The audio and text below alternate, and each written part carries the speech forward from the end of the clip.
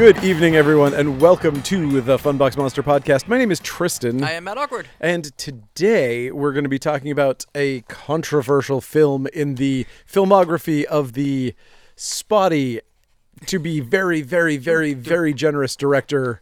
Don't badmouth him. He's a legend. I'm sorry, Wes Craven, with all of those films that you've loved throughout the years, like Nightmare on Elm Street and People Under the Stairs. Yeah.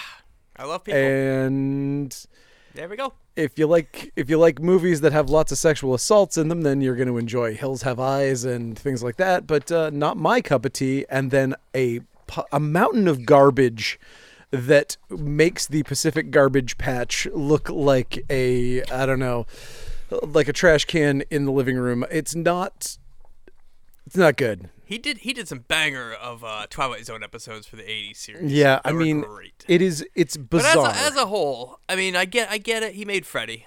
But he as made a whole, Freddy, man. As a whole, I just don't. I know a lot of people like Scream. I ain't seen it in 20 years. I don't know. I should check that out. I don't even remember it. It's fine. It's fine. I like it. I don't know. I mean, I remember it, but like. Yeah, I've never had an urge to watch Scream and. I don't know. It's one of those movies years. that I watch all of the sequels and I enjoy them every time one comes out. I'm like, oh, it's fun. Maybe. I don't know. But Ghostface was always boring to me, like as a yes, killer. Like, I agree. I'm just like, I don't care. So I haven't been interested in any of the sequels. I just don't care. It's like they just did it so much better in Scary Movie. And then after, I love Scary Movie. That I've watched 100 times since it came out. I knew you were gonna say that. I actually took a picture of somebody's bumper sticker the other day. They had the Ghostface with the Doritos. Like, what's up? Just killing. I really thought that I was gonna say verbatim what you were going to say about it, but no. What's that? Pretty close. That you'd only watch Scary Movie. Oh, I love that movie. Yeah. But yeah, it's just like I know it's a guy with the voice changing box. I know in every movie it's just gonna be some other dude with the voice changing box. So I'm just like, who fucking cares? Well, that brings us to today's movie, Shocker. And all of our viewers have been like, "Oh, you don't like Scream? I'm fucking out of here." Shut it off. But I mean, so this movie is one that I don't know if I like it. I still don't know. I've never really known if I like it. I watch it a lot. I've watched it probably 25 times. I don't watch it a lot. I still don't know if I like it. I've ping-ponged on this one because I loved it in high school. And I thought I love the TV changing fight at the end. Yeah, of course. That's great. Which is just like what happens in Amazon Women on the Moon, which I was also obsessed with that at the time. So both of these like hit me like that, and I loved horror obviously. So I always liked this. And then, so I checked it out like 10 years ago. I was like, I haven't watched Shocker in forever. And I remember just hating it. And then you picked it for this episode, and I'm like, oh, I hate that movie. And then I watched it. I was like, okay, I kind of like this movie. It was not as bad or as mean as for some reason, I thought this was like Hills Have Eyes, like gross mean, like in my memory. And it wasn't. Mean, in a way, it kind of is. It's not. This kid, like, as far as a horror protagonist, I can't think of a single horror protagonist who suffers as many losses as this kid does in the first act of the film. And if you not only does he lose everybody but his kind of piece of shit dad, he lost them when he was 7. So he's lost his family twice. Big spoiler for the movie. Yeah. But I mean, like, literally, he's had his entire family killed twice. He didn't lose Rhino. But he never lost Rhino. Rhino lived through this movie. He did. What the fuck? That was amazing. Congratulations, yeah. Rhino.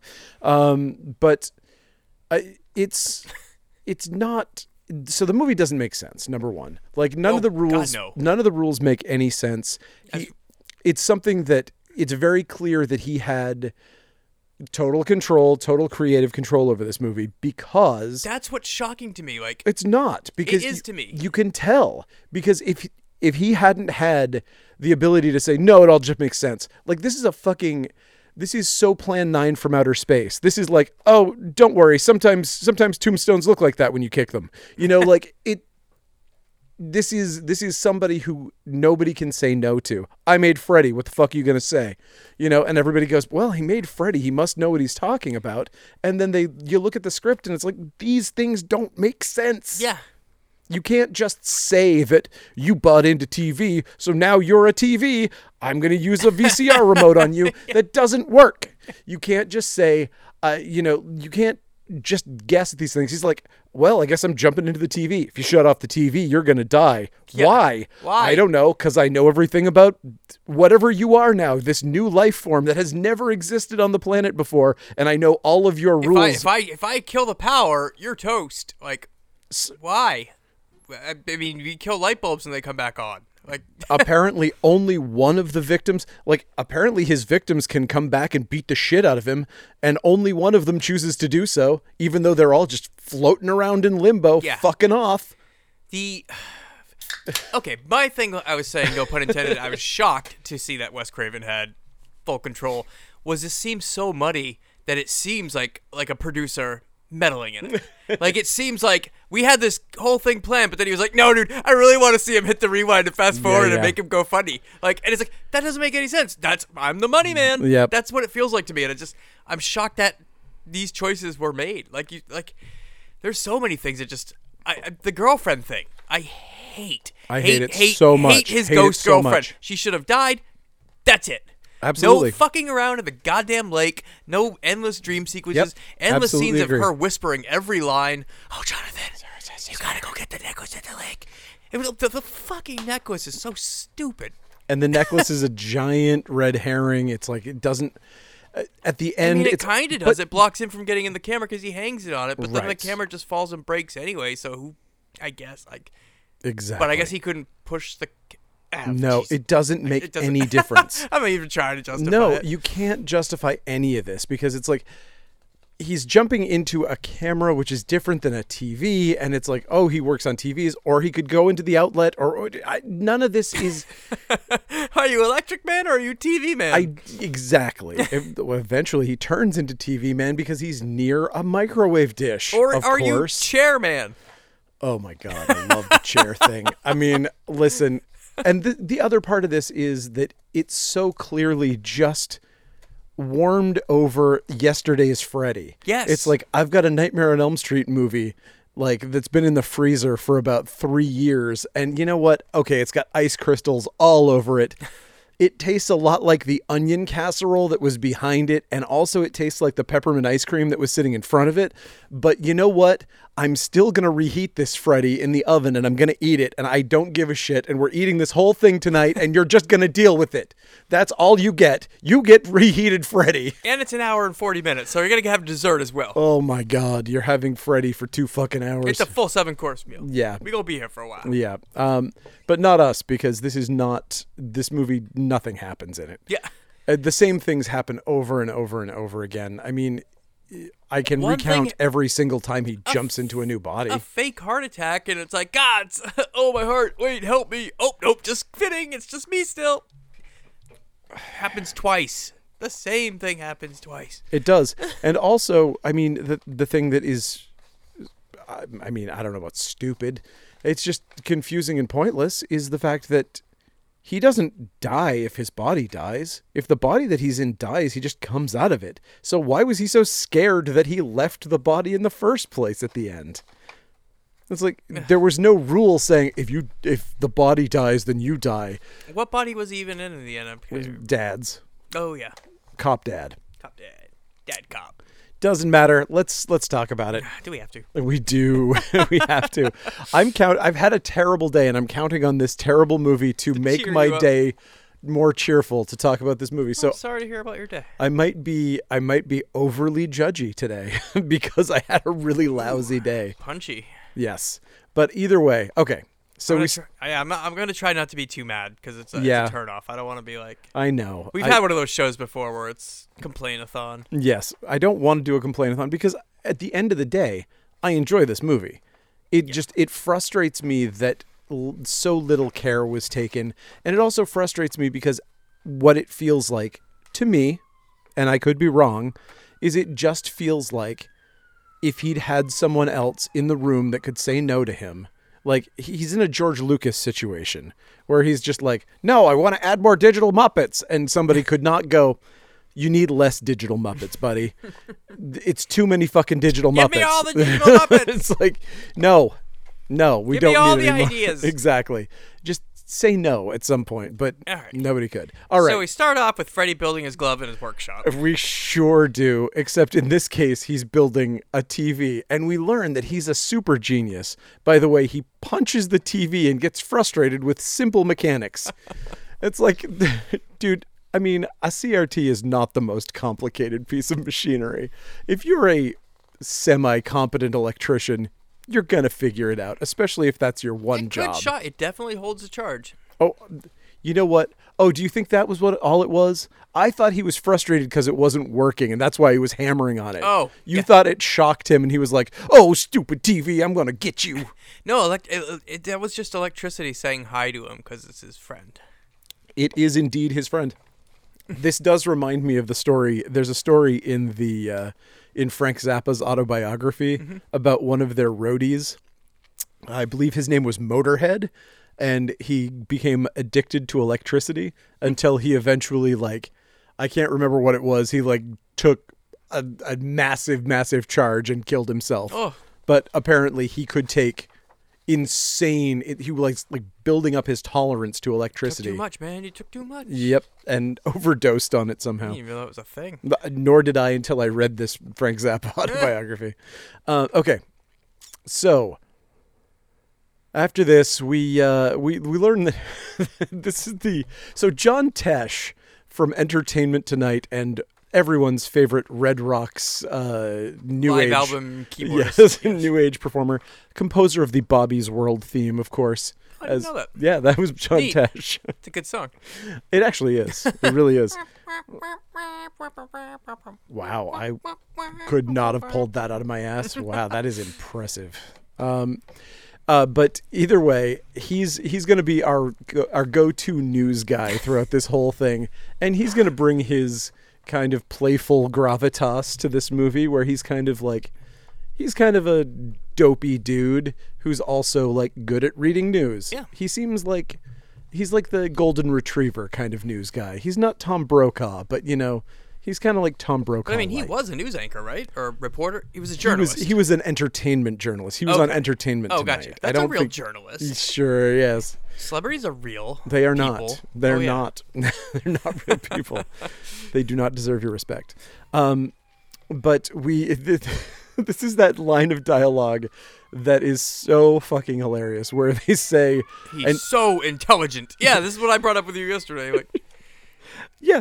He's so intelligent, we can't catch him. He leaves no trace whatsoever, despite the fact that dude walks with a limp, leaving a trail in the sand everywhere he goes. And commits all his murders while driving his own car with his name on it. But nobody can find him. Nobody can figure out. He parks the van in front with of the his house, name on it, in front of the houses that he kills people that he's in. filling with screams.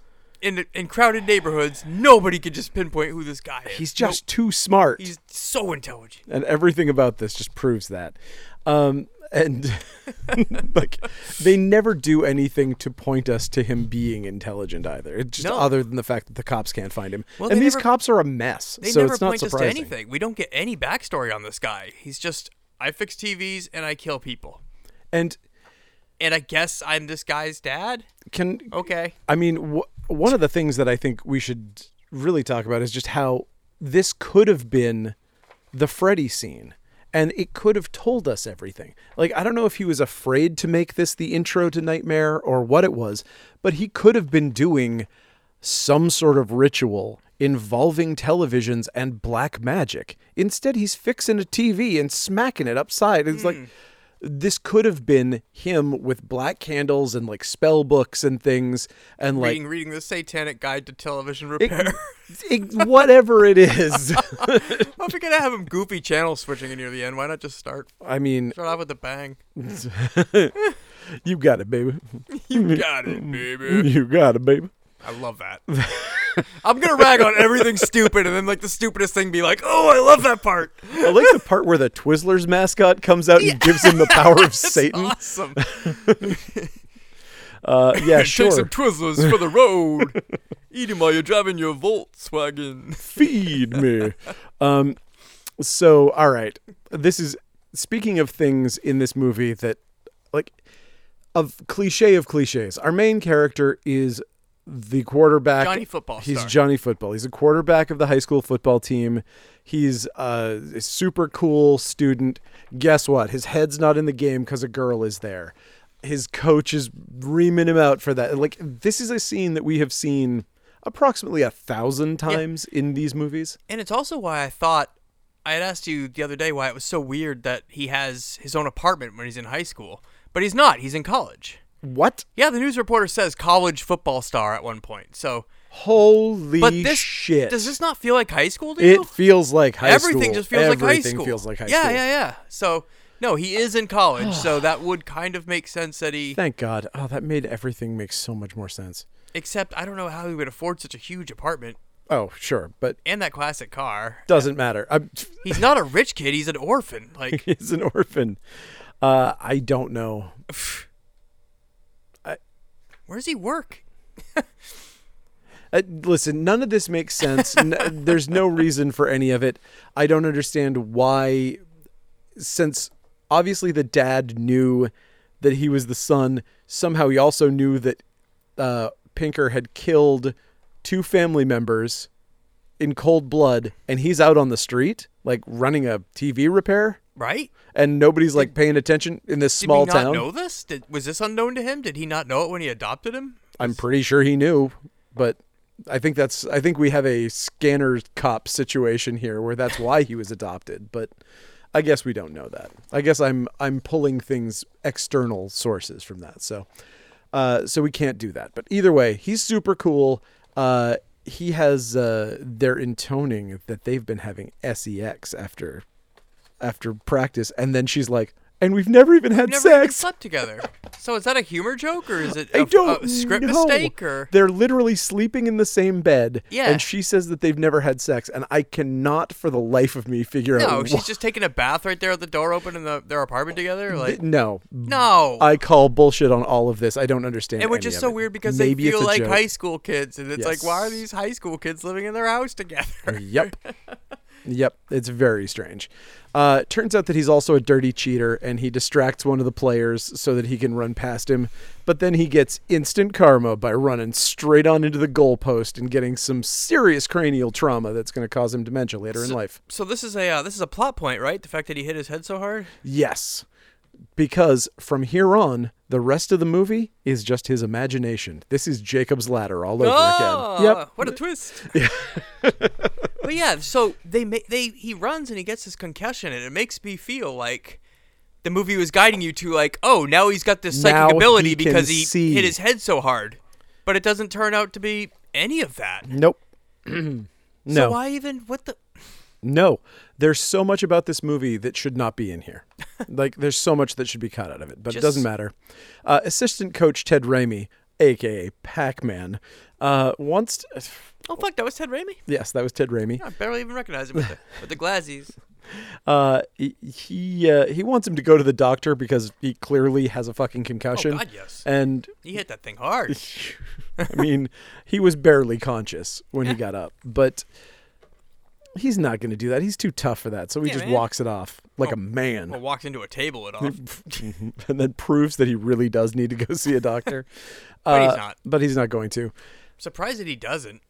Seeing how this movie loves to waste scenes, like. Yep, I agree. But this is the beginning of the weirdness, and this is again a part that's basically them going. It's kind of Nightmare on Elm Street, guys. Come on. It's Nightmare on Elm Street. He's having a dream. He sees children running across the street. They vanish. That's he nightmare witnesses a murder. This is Nightmare on Elm Street. Yes. And I don't understand, but there it is. But we don't know it's a dream either at this point. I guess. Except for the fact that it's all blue in his dream world. We find out later that when he dreams, it's blue for night. Yes. And also, like, we did see those children vanish into a digital haze. Yeah, but at the same time, you never... Right. We don't see him fall asleep or know that he's dreaming or anything. It's just him walking home with his girlfriend, and then that happens. You're like, oh, shit, what's going on in this town? Like, so yeah. So you still don't... That doesn't tip you off yet to that it's a dream. Fair. Okay, so he goes into the house. There's a bunch of dead people. He sees Horace trying to kill a family, but he jumps at Pinker to try to stop him and then goes right through him and then wakes up screaming. Wait, is his family getting killed, right? I mean, yes, Yeah. I guess so. I guess he's having a dream. Because then he goes to the house after. And yes. Oh, yes. Yes. Sorry. Yes, absolutely. He's seeing something that is about to happen. So he can see the future. Why? Because he hit his head, I guess. Or because he's related to Horace. And it didn't kick in until he hit his head, maybe. Or I mean, that would certainly be something that maybe you would want to have some person say. You know that some people say that if you hit your head, you get powers. You get to see the future 5 minutes in advance, especially in things like people being murdered. It happened to my uncle. Freddy Krueger. Anyway, no relation. No relation, just coincidental name. Oh boy. So yeah, he's in. So he sees his family get killed in this dream, and it's he's like, in a dream. There's Horace a dream killer who kills him in a dream. I've seen what this a movie. nightmare! I've seen I this wonder movie. what street he's on. I've seen like 7 or 8 of these movies. So he wakes up and he zips over to his parents' house, and they're all dead. Yes. Because they all got killed by the family killer that nobody can find because he's so intelligent, and he is the only one now that knows what the family killer looks like because he saw him in the dream world. And you know who also is not terribly intelligent? Whoever named him the family killer. Are you fucking kidding me? That's what he does. He kills family. What would you call him? I would, God. And you don't know what he looks like. You don't know what you're going to put me on the spot for Captain Stabby. He does everything with a knife, so it's like... okay, so it's all families? It's all families, and he kills them all with knives. Okay. Oh, my God. How about the nuclear family ripper? The displaced house shit, man. I got nothing. Yeah, man. So family killer works, yeah, right? I guess you're right. Yep. No, I got nothing. Also, I've had a long fucking day. I think I could have riffed something up on a better day. Oh yeah, but imagine being like a killer like that, and you're just called the family killer. Like that, it's weak. It's so weak. I mean, I'm saying it's weak. It totally fits because of what he does. Sure. But I'd want a cooler name, I guess. Yeah, absolutely. I mean, I'd call him the Family Guy. I don't think that would work. So he's wandering around. Jonathan's wandering around outside the house in the rain where his family was just murdered. There's a bunch of news reporters being dicks, which is kind of a returning theme in this. We're entering that time in the late 80s, early 90s where tabloid TV is becoming zeitgeisty. So everyone's going to be a jerk and going to be out for blood. Oh, we should go back in time and stop that. I wish we could. It did kind of ruin the world. Yep. And now it's just normal, but I never thought of that. That was an awful time.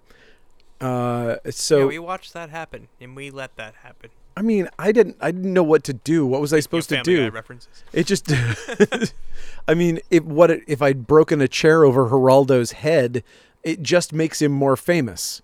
Like he went and did all of those shows with a broken nose because a fucking white supremacist broke a chair over his head. So he's like, look at this. He fucking rode that broken nose for months. Anyway. What were we talking about? A movie? Riding broken noses to the bank or something? Yes. I don't know. Oh, and either the rain continues for a really long time or they do a real quickie funeral because it's like downpouring and then direct cut that kind of like the camera pans over and now we're at the funeral. It's like they walk down the street and we're like, listen, let's just get this shit out of the way. Yep. And then we cut into the inside of a bar/diner type thing. And Jonathan's with his dad. And he tells his dad that he saw everything in a dream. And he's like, I have inside details to this case that no one else should have. And it's like, okay. And dad's like, I mean, I get it. He's in mourning. And so he's feeling pretty crazy. But he's instead of like, hey, man, listen, I don't know what's going on, but, you know, obviously this can't be real because that's not how reality works. So There's something going on with you. We need to get you some therapy. Instead, he's like, I don't have to sit here and listen to this shit, and walks out and leaves him. It's like, okay, dude. But I mean, he has Father of the Year. He has a quick change of heart because he's like, okay, well, you saw something in a dream. Let's just go bust into somebody's house without a warrant. I mean, he does know exactly what the guy looks like, and he knows intimate details of the case, including the fact that someone's hand was broken in a particular way. So, yeah, it seems like it would be crazy for him to not follow this lead. Yeah, I guess. And so he does, after this quick change of heart, they do go do this thing. And he basically says, this is a very cop thing. Of all the things to cover your tracks on, they actually cover their tracks on this one. Where they're like, no, we'll just say that we're investigating a burglary. Yep. Go burglarize this shit, dumbass. And so he grabs a crowbar and he's like, I'm a burglar. Breaks the door open. And they go into Horace Pinker's evil lair, his boiler room, if you will. And I really like the it's gorgeous. set design here. Yeah. It's wonderful. I mean, it's just like piles and piles of electronic gear on shelves. And all the TVs being on, it works for me. And the footage that's playing of like everything. weird skulls and things. Awesome. It's great. It's really cool. Give this movie props when due. Well, again, I think this movie is like maybe 10 choices away from being a brilliant movie. Mm-hmm. But that's a lot of missteps, though. It is a lot of missteps. It is a lot of missteps. It's like, it'd be a perfect movie if it wasn't for these 13 and a half things. If it wasn't for every single choice they made. Yeah. Number 1, make a better movie. Number 2, and casting's on point. Casting's on point. Everybody does a great job. Everybody's great.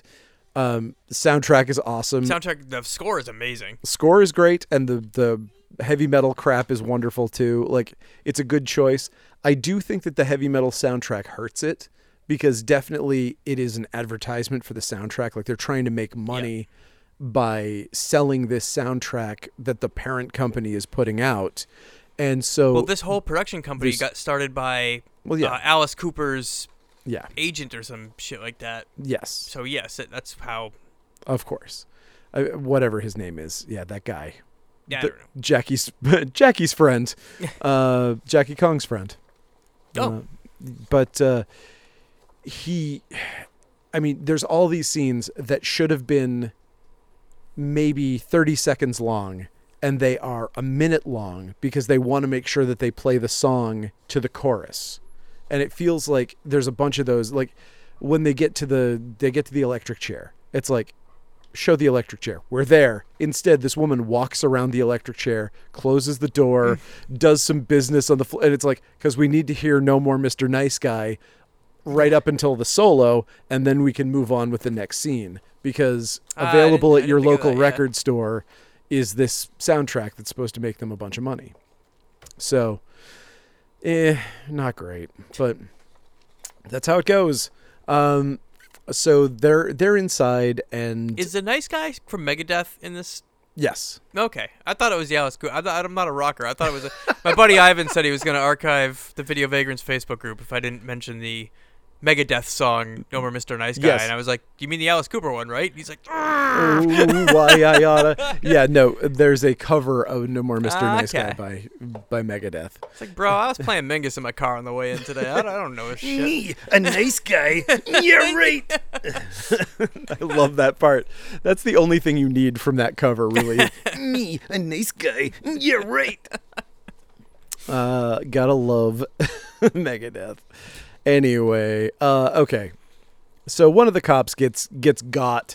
He gets grabbed from a secret hidey hole where Horace is. And it's kind of funny too because it's an open door. Like Horace grabs him from behind the shelf, opens the door. Like, very confusing. I want to know how Horace gets around after he pulls this off. Would love to know how that works, and I cannot. And figure without it a out. sound. Yes, without a sound. Like, wouldn't that cop be like, "Hey, what the hell?" And all of this revolves around smoking because it's the late 80s. Yeah, and it's just such a small TV. There's no way this happened. But with all the clutter on that shelf, There's just no way nobody else in that tiny No. little TV room never heard nothing. I don't know, man. Maybe he's just so smart. He's that so intelligent and so stealthy. He's also a black belt ninja. He's a black belt in ninja. And he knows circuits. He does, just like that kid. The bloody birthday. Yeah. So more cops show up. They wander around for a while. Eventually, Jonathan, being the smart one, sees a cigarette on the floor, and he's like, "Hey, wasn't one of your guys over here?" He's like, "I don't know." And then a giant torrent of blood pours out from underneath the shelf, and Dad's like, "Call for backup." And then they start digging out the shelf, but it's too late. He's already on his way out the door, dressed as a police officer. He's swapping bodies before he has the ability to swap bodies. Which I kind of think's neat. Yeah, it's kind of his thing. Kind of a thing, kind of a fun little thing to think about. And so we see this cop leaving out the back door with Horace's telltale foot dragging limp, and which is hilarious. Yes. The more, if you think about it, it's neat. So much about it. But then it was just like, wait a minute. It's like, oh, so every body he possesses, that's how you could tell he's Horace. Well, that and the fact that he'll always smile maniacally at you. Yep. But he shuffles one dead also, leg he'll call you bitch a couple times. everywhere. But why? Is it because that's the only way he knows how to walk? Because he's been doing it for, 20 years? Less than 20 years, 15 years. To me, this is super important. And it could have been one of those moments that in the story would have made all of this. Like, you could have used his limp as a linchpin to explain his situation for the whole movie. Because the fact that no one else can hurt him in this situation, it could have been that Jonathan's because he's his son, he's the only one that can hurt him, and he's shot him in the leg, and because that injury from Jonathan shooting him in the leg as a child holds through, it's only because it was done by him, and so he's the only one that can, like, this is like a holy bullet that is like, it will, anything that he does to him continues on forever, and so he can still injure him even though he's this evil whatever. There's something there, but they don't explore anything in this movie, so of course it's not going anyplace. So yeah, I agree, but it does tell you who's who. Yep. And gives you that funny moment of that little girl overdoing the leg drag, and it's really funny. So let's see. He's got a bunch of dead cats and whatnot hanging from meat hooks. We find out that he had like hundreds of mummified cats later. Which seems odd. Like, what is he doing with all is that, again, I don't care. If you have hundreds of mummified cats, you're going to get caught. That's too much. Yeah. That's too many missing neighborhood animals. And it's like, is he using these in his sacrificial TV prayer Again, if we had done something that wasn't just a joke at the beginning, if it had been actually him explaining his whole goddamn deal and his worship of the TV god,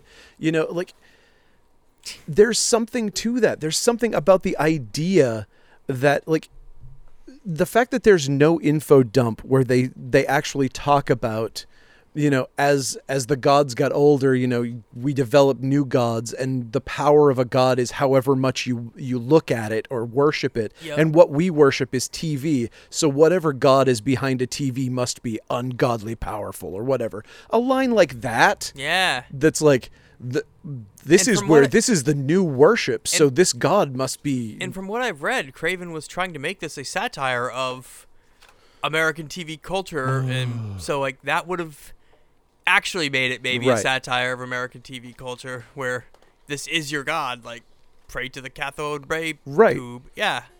I mean, and if he'd had some sort of thing in there with that, I would have loved it. Yep.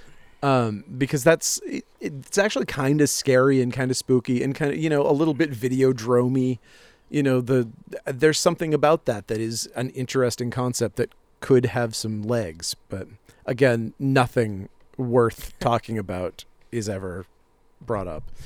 Okay, he's killed 4 cops at this point, and the last one we find in a hilarious pose stuck to the fucking windshield of the car, looking like he was literally frozen by like a Mr. Freeze ray. Love it. I think he looks neat. Hilarious. And I don't know if it's a still frame because it doesn't look like one, but goddamn, that guy is good at not moving. That guy is good at not moving.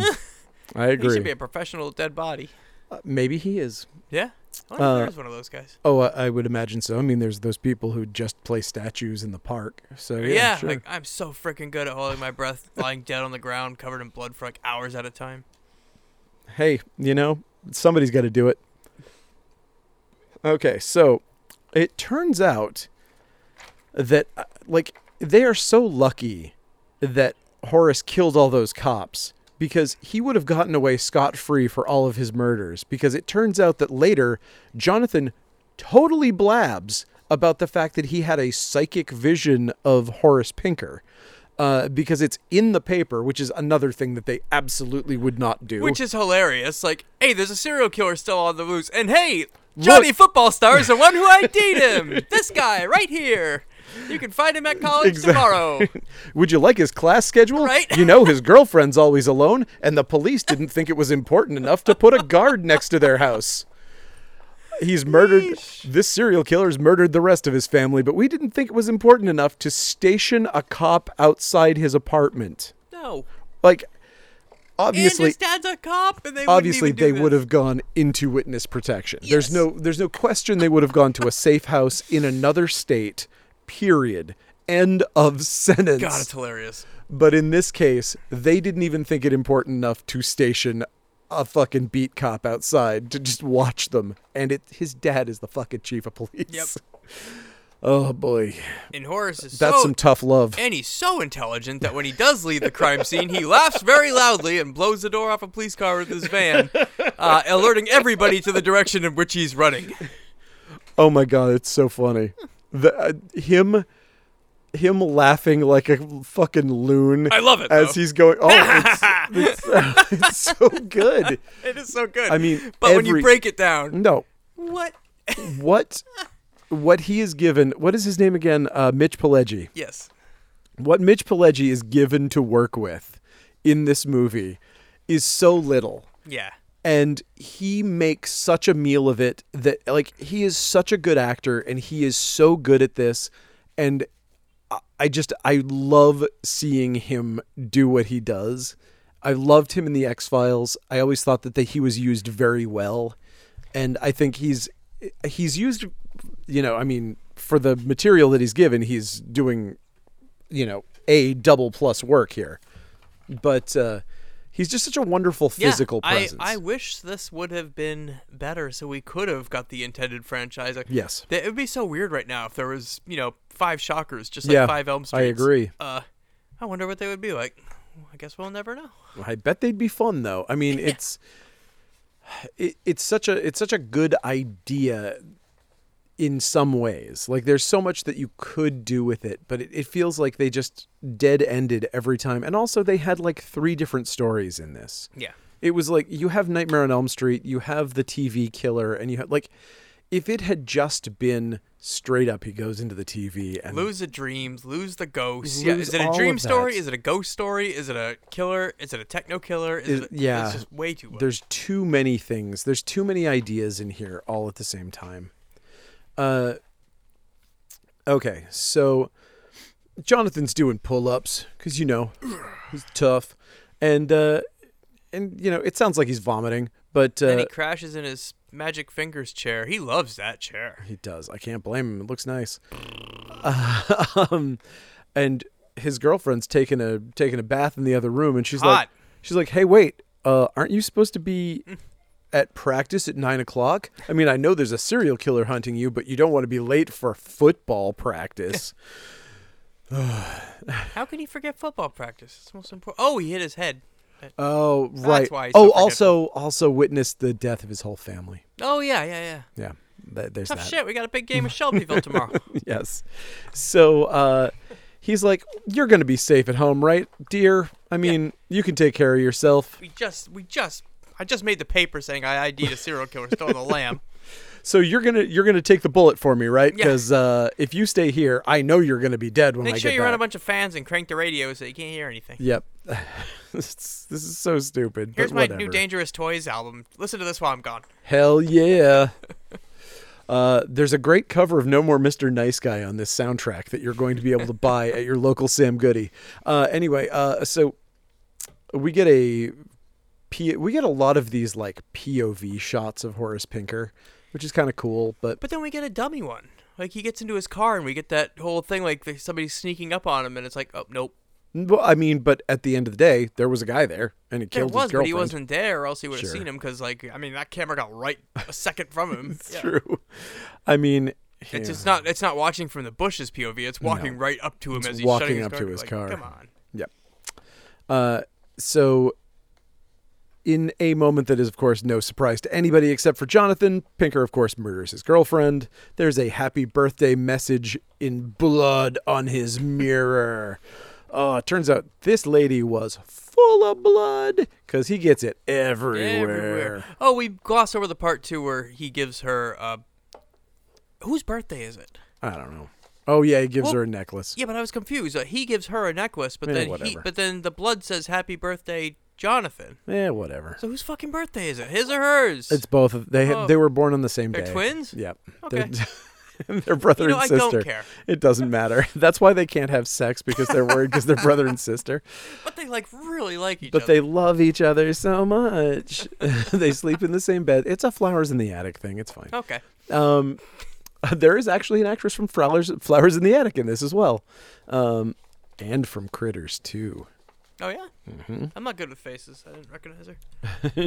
It's the little girl on the tricycle. Oh. Just like I didn't recognize Ted Raimi. Yes. I do now that you said it. So, whatever. He goes to another funeral because this movie is loaded with funerals. And it loves repeating scenes. And he basically makes out with her corpse for a little while, and we get another pointless scene of them lowering the body into the ground in an already overly long movie. Now Jonathan and his football buddy Rhino go out for a drive in his car. Rhino's the coolest. Rhino is the coolest, and Rhino is ride or die, and I really appreciate how much I feel like Jonathan owes literally everything to this dude. Without him, he'd be toast. Yeah, like literally the hero of this movie is Rhino. 1,000,000%. He led the charge. He cut the power. He broke him out of the car, saving his life. He talked him out of going in the lake like a jackass. Oh my God. And he has no reason to be doing this other than just being a loyal friend. They're friends. Whereas That's the reason he gave. Well, right, but we're friends, right? Yeah, we're friends. Exactly. Whereas he's literally like worried for his life. He has self-preservation on his mind. Whereas Rhino could just be like, I don't particularly want to get murdered by a serial killer. Sorry, buddy. I'm going home. Yeah. He is just out of the goodness of his heart helping out. Mad props, Rhino. Exactly. Rhino, you're the best. And so we get another Freddy thing. This is a real like Johnny Depp waking up Nancy in the first Nightmare. He's like, okay, you know the plan, right? Yeah, but I know you're crazy. So let me just get this straight. He's driven Please explain it to me because I don't fucking know. Okay, so Jonathan's driven his car onto the track and field. Onto the football field. Because, he's a football player, so that's where he does his best thinking, I guess. Except for all the cranial trauma. And all the lights are on, so it's super bright. And he's sitting next to Rhino, and he's like, all right, Rhino, I'm going to go to bed right now. Wake me up if something... Are you telling me Jonathan could just like fall asleep sitting in the driver's seat of his car under all those lights with his buddy sitting right next to him and he's just like, good night now. He doesn't take any sleeping pills or NyQuil or the only way this works is if he was like, Rhino, you know what you got to do. Knock me out. Yeah, I do, buddy. And then he holds him gently. He's like, falls right asleep in his arms. Well, I was thinking a swift punch to the head. It's the only way I can go to sleep. And he's like, rock-a-bye, baby, on the tree. No, Rhino's much more clever than that. I'm giving him a moose voice from the Archies. Anyway. Or, maybe put him in a sleeper hold or something to make him go to bed. Are you telling me that Jonathan just like went to bed? All right, Jonathan, go to sleep. Yeah. All right. It's good. Nothing but dreams now, Betty. Good Rhino dream. But yeah, we're just to believe that he just... Yep. And he does. Went to sleep sitting in his car. Yeah, and he does. And then because this is also Nightmare on Elm Street, he sees the murder that's about to happen, and he's like, I know where that is. Drives, they head to it. Turns out he's being pursued by his dad and a bunch of cops. Ostensibly because they're trying to stop him from doing something stupid. But I guess it's weird because... I don't know, because, like, I feel like if they were following him because they think he knows more than he does, like, maybe they would try to get his help. Like, when police enlist psychics. Right, I think they can't say that because they don't want to get involved with that stuff. But whatever, it leads to them finding Horace Pinker anyway. Yes. So they pull up, and then all the cops hold them back. And again, with Rhino being like... somebody holds Jonathan. One of the cops, a police officer, holds Jonathan. Yeah, and Rhino just slugs him off him. And then a black man tackles him and then runs into the building. And I'm like, dude, I am terrified for you. I'm like, man, be really, really careful, dude. These guys, because you will get shot, and Jonathan might get handcuffs put on him. Jonathan will get yelled at. Yeah. And they will shoot you down very quickly, dude. But maybe the football jersey makes him immune. I don't know. Maybe football. And this is just his first dash with the cops. When he breaks him out later, he shatters a cop car window, and they're all firing guns at him. Which is also like, dude, fucking Rhino's so badass. Such a badass, man. I wish this movie was about him. This movie should have been called Rhino. Sucks. Rhino. If the roles were reversed and Rhino was the one, Horace would have been killed within the first fucking first act of the movie. Rhino would have snapped his neck and thrown him in the lake. Yep. God, it should have been about Rhino. Anyway, okay, so Horace throws a lady down the stairs at the cops and gets away, but Jonathan's too fast, so he runs after him, chases him up onto the top of the building. There's a ladder across to the other building that Horace kicks off, but somehow gets across with his horrible limp. Like, I would love to have watched him crossing that ladder with that foot dragging limp that he has. That's another thing too. Like, that would have been hilarious. With his limp, he can always outrun anyone. Jonathan takes off him so fast. Like, he's no way he got that teenage football star. He can't track a 40-year-old man with a limp. He's a star football who does not get player. much of a head start. Like, yeah, come on, guys. But he always does. This guy's got Michael Myers powers. He can just always catches up. He's so intelligent. And he's just so intelligent. Guys, I'm just so intelligent, bitch.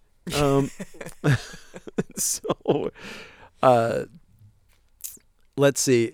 But Jonathan, he's not going to let this go. Nope. So he's like, fuck this. Gets a big running start. Jumps all the way across the building. Even Rhino's like, I can't believe he did that. Yeah. He couldn't believe it. He got away with it too. And he tracks Horace down, starts fighting with him. Again, I mean, I can believe that Horace Pinker being a psychopath and being as big as Pileggi is, you're like, okay, he's going to get the better of this kid. Even though he is a football star. I can believe that he's fast, but again, Pileggi outweighs him by at least a good 60 pounds. And I believe, the kid's super fit. Yeah. But I have a feeling that Pileggi's been in a little more scraps than he has. It does feel that way. and also is willing to go for the kill shot. Oh, yeah. Every single time, as opposed to somebody who's just like, I've got to knock you down or whatever. I hope I hit you hard enough. Right. Yeah. So he fights him. He basically Horace is about to stab him when the cops break through the door on the other building, and they have him dead to rights. And again, with these cops and their fucking trigger discipline, it's like he's holding a knife at this kid's throat. The cops burst through in like a split second. It's like they would have rained bullets Pop on this him. guy. Yep. Nobody would be yelling freeze as the knife is literally arcing towards the kid. Even I wouldn't have. I mean, I would have shot him. It's like, and I'd probably shoot the kid. And I would probably on accident. I've never fired a gun. Accidentally shot myself in the face. Pray and spray. Yeah, exactly. But somehow, again, they don't do it, and he goes to jail. And there There is some acting from Jonathan here, and also some just smarmy monster acting from Pileggi. Wow. So this is where we get the first hints that he's his dad. Mm-hmm.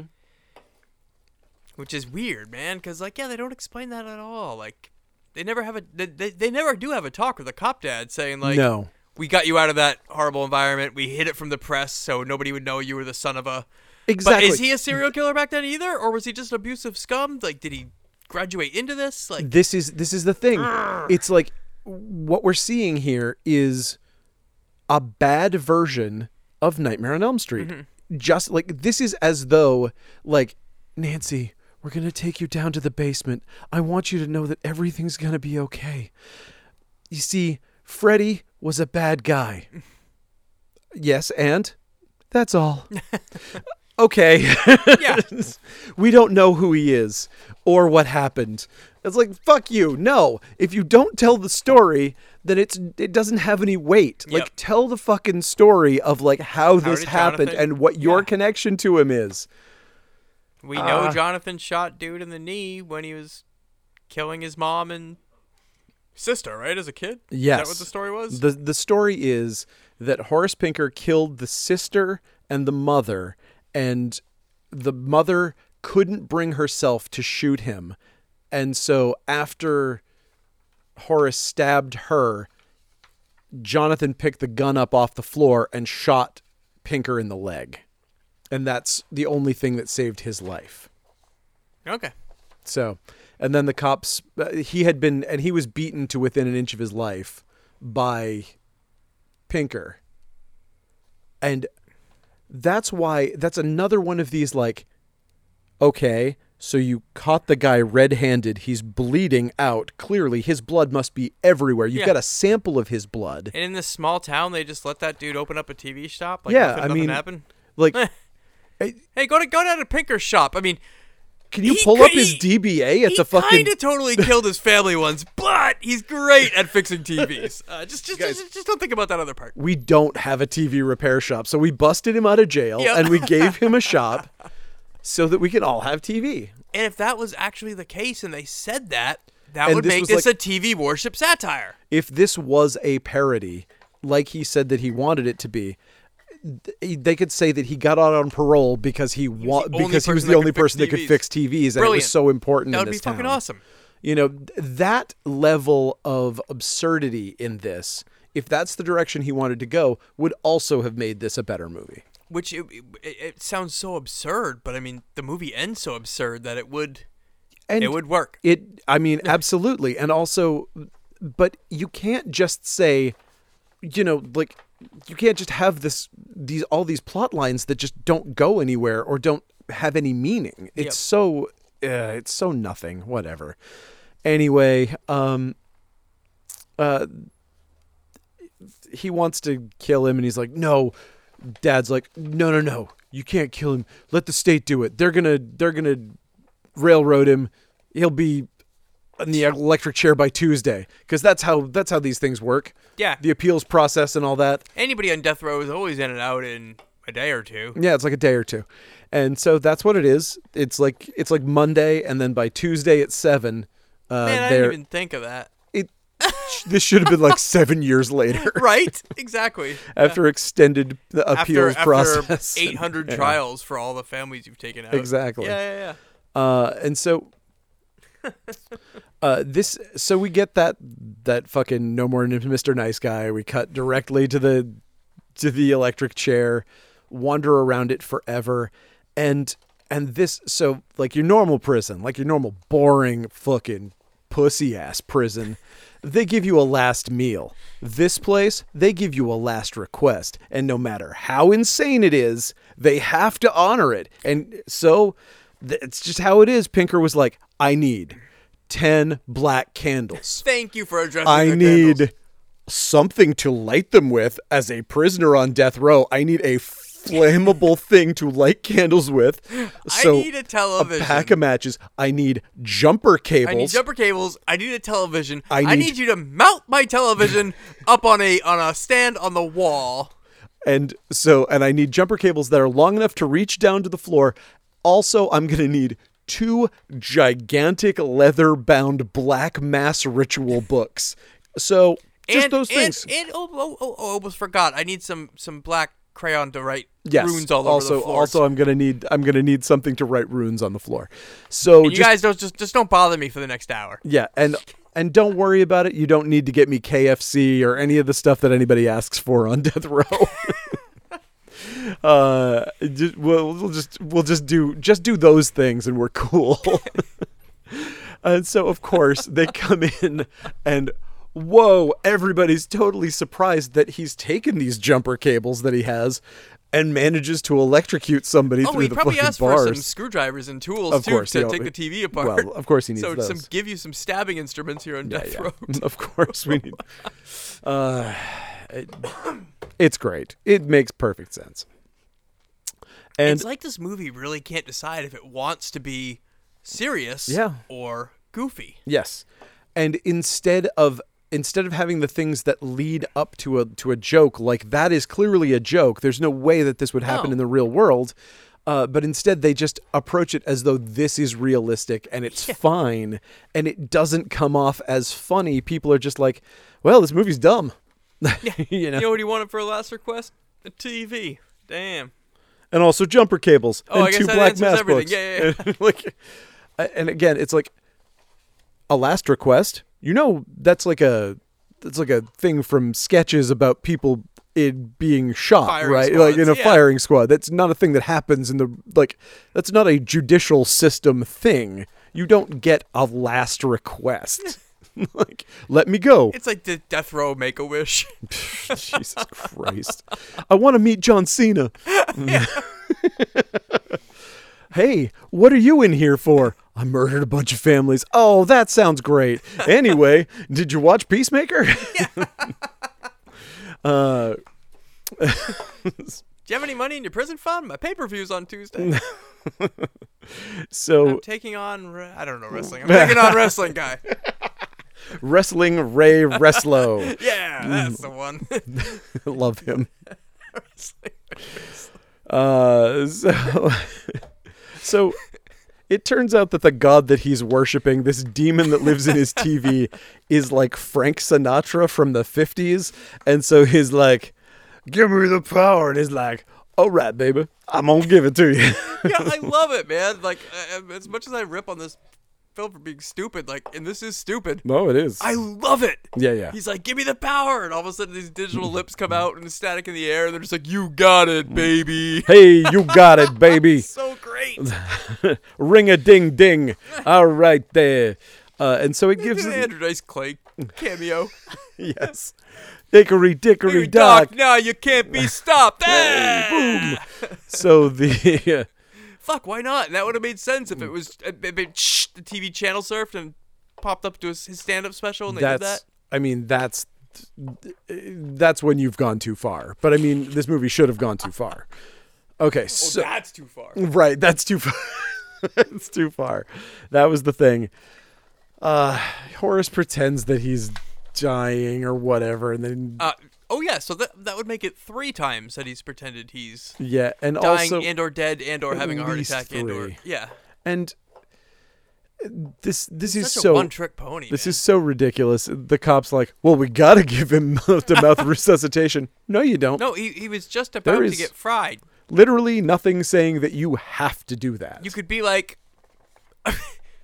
he's a death row inmate. He requested the TV. He did it himself. He was going to get fried in 5 minutes anyway. No. Just be like, who approved the last request? And sure, it wasn't those guys. No, you do not have to put your mouth on the mouth of a serial killer on death row headed to the electric chair. That is not a thing. That's just like a freebie card. What happened to that? You're like, oh shit. Yep. All right. Well, I guess we can take lunch early. Yeah, exactly. But no, he's alive. And he rips the lips off one of them. And he's laughing on his way to the chair. And he laughs at everybody. And he's like, you're all dumb. Fuck you guys. And so... Again, it's such a great performance, but with no real substance. Yeah. But yes, he brings it all here. And this whole electrocution scene is great. And they let him have last words, I guess, which is strange. Which is just nothing but taunting the victim. It's like, we're going to let you taunt the victim for a little while. Yeah. So, and so he does. He says that he's Jonathan's dad and All right, he take your enjoyed time, killing people. And then we get the first of this, like, and you're a killer too. It's in your blood.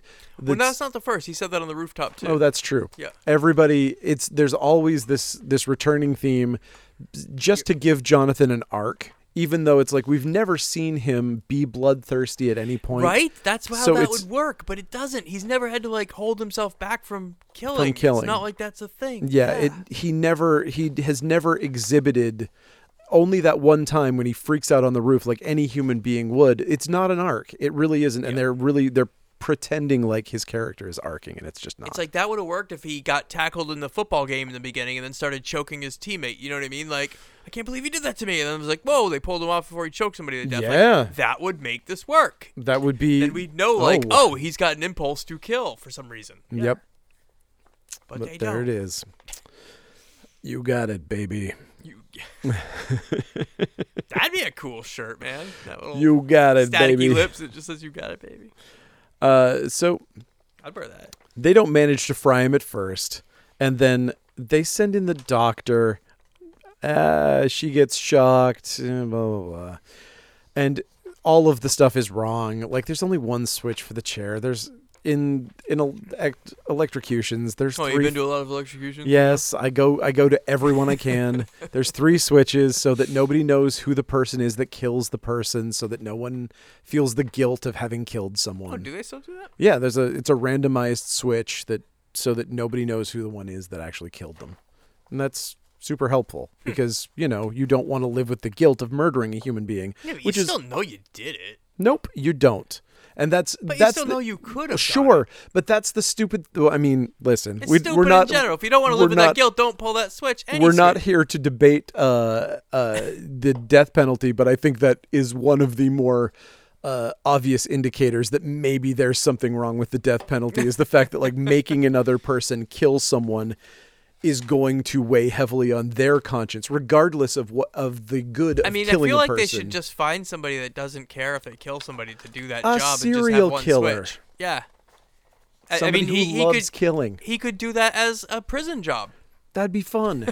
That'd be fun for those guys. Yeah. Grab somebody who just loves killing. Yeah. Oh, man, that would be a fun little thing that they could do. It's like, what do you do? I work the kitchen. I make the license plates. I pull the switch.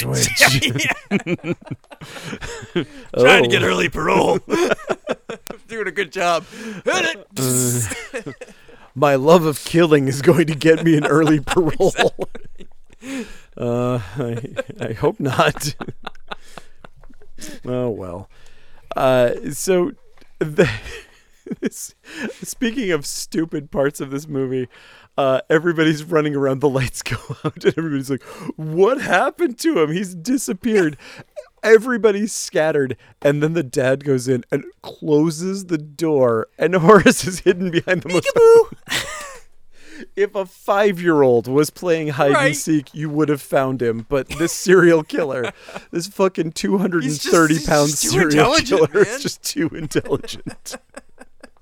He falls on the ground and just bursts into flame. That looks cool. Gorgeous. I mean, good luck putting that on the police report, but like, shit, that looks cool. Yeah, absolutely. So he just turns into a pile of ashes, essentially. Nothing, he vanishes. Not even ashes. Yeah. He just like burns and sets on fire, and all that's left is his clothes, which he still has when he's in digital form. Do you think he's a Jedi? Yes. Okay, that explains Obviously. it. Obviously, he was a Jedi. And yep. So, and Dad has a great line here. You remember his line? I don't actually. Jesus, that chair really kicks ass. Yeah. Now I do. That was pretty good. I actually laughed when he said that. So, you got me, movie. You got me on this one. Okay.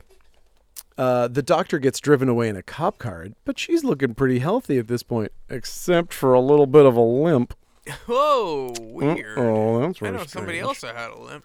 That's true. Hitler. But he disappeared into fireballs. Oh, Yeah, and Hitler. So, she, of course, twists one of the cops' heads around and makes a shitty joke. A really shitty joke. Like, I'm just looking for some good head or something, and like twists it. Honestly, what you just said was a better version of the getting head joke than what they said. I can't even remember what it was, but I remember it just being grammatically not like it just didn't I'm just work. looking for head or something. Yeah, it was just bad. It was bad. But like, you can't punch that up, guys. Again, I think that Wes wasn't taking notes. And so nobody was punching anything up. And they're like, God, can't we fix that line that doesn't make any sense? No, it's gospel. Everything I say, I made Freddy. He did make Freddy. So one cop was thrown clear, and Jonathan loses his shit trying to ask him something, but I couldn't figure out what it was. Oh, after they crash, yeah. Yeah. So Horace Pinker's in the doctor's body, breaks one guy's neck, then they crash into a tanker truck of gasoline. Explodes. Do a nuclear bomb blast, and I guess blows this cop, and which is why it's so funny later on when he's like, how would you have killed him? He didn't have a scratch on him. He was exploded earlier in a fucking gas fire. He looked like freaking Jigsaw from Punisher. His face was stitched together with comedic Frankenstein stitches. What do you mean there wasn't a scratch on him? Oh, yeah. Hey, Wes, should we change that? I made Freddy. So Jonathan goes home to sleep with the TV on. He flexes in the mirror, but everything is blue for night. Because it's a dream. His dead girlfriend is all bloody, and she comes out of the bathtub. She tells him that he can drive Pinker out of the bodies with this necklace. Fuck. But she was buried with this necklace. How could it come through the dream world into the real world? Damn, he pulled it out. He could pull Horace out of his dream. And wait, nope. Sorry, I was thinking of another movie. I don't know how you got that confused. I can't put my finger on it. What is that other movie? I hate all of this. Yes, same. This shit, you could cut this out completely. Yeah, you could cut all of this shit. Give him the necklace. Make him think it has the power. Like that'd be a cool gag. Or if he was just like, I don't know, or lose the necklace entirely. It's stupid. In one aspect, I want him to think he has the power, and Horace acts like Then Horace is like, I'm just joking. I don't care about that necklace. I don't care about this shit. That would be funny. Yeah, but I don't know how to explain that without the ghost girlfriend, and I don't want the ghost girlfriend at all. So just lose it. Scratch the necklace. Scratch the girlfriend. I mean, it could literally be. She could whisper on the wind in a dream. She doesn't need to be a corporeal force just floating at him. She is good at whispering. You could literally hear, like, he could have taken, instead of making it so that everybody's thinking of Freddy, everyone's thinking of Nightmare on Elm Street. You can't stop them. Have him just at the end, before her corpse is lowered down into the ground, he just grabs the fucking necklace off her neck and he holds it and he's like, I can't let this go. And she says, that necklace, that's, whatever, you can use this to, in your quest. And that's it. Just like she gets one sentence and then never again. Yes. She certainly doesn't have magical boob lasers, because magic boob laser don't even get me started is on that. Not awesome. No. It's not awesome. It's one of the worst parts of this whole movie. I mean, magic boob lasers. Wow. Okay. Jonathan pouts around his apartment. Everything's covered in drop cloths because they needed to paint over the blood. But it makes it look all spooky.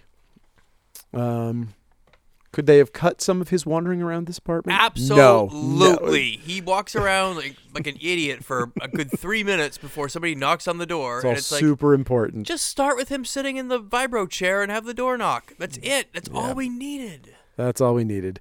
And why? This is... When their movie's an hour and 40 minutes, why are you doing this? It's not even like this movie came out, clocked in at 70. We need to pad it out a little bit. You're already running over. Yep. So true. So, knock at the door. It's the cops. In fact, it's the cop that exploded in the crash. And Pelegi or whatever. No, that's the. I can't remember what his name is. But it sounds very much like that, though. Yeah. And Patachi. yeah. Patootie. It's Pagliacci. It's Pagliacci. But the cop said, I am Pagliacci. Oh, God. That's so sad. What a sad story. He can never make himself happy because he's actually the clown. And he's a cop. Also, he's a cop, so he can never be happy anyway. Because of all the stress that he goes That's why he became a cop. Because he was not happy. But like you said, he looks like Jigsaw. Yeah. So when you look at him through the thing, he looks like the villain from The Punisher. He's got stitches all over his face. He literally looks like Chucky at the end of like Child's Play 3 or Only whatever. taller. Like when he's like got staples through his face. Not that much taller. He's kind of a short cop. Short cop. But so he's like, at the exact same time, luckily, that this cop his dad calls on the phone and he has an answering machine. So it picks up and his dad's like, also, that police officer disappeared from the...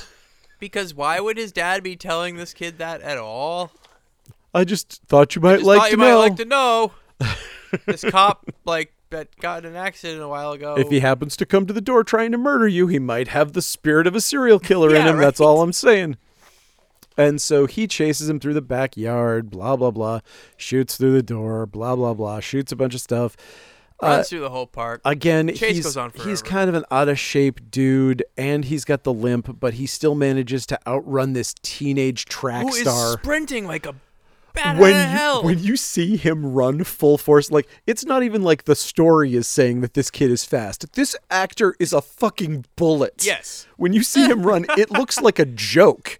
Like, it doesn't look like a human being running fast. He is fast as fuck. And then this other... He could have lapped this guy around the planet. And then Pudgy Cop is limping and just keeping up. So it's... Again, if they had indicated in some way that this was a joke, it would be funny. Yep. But they do not.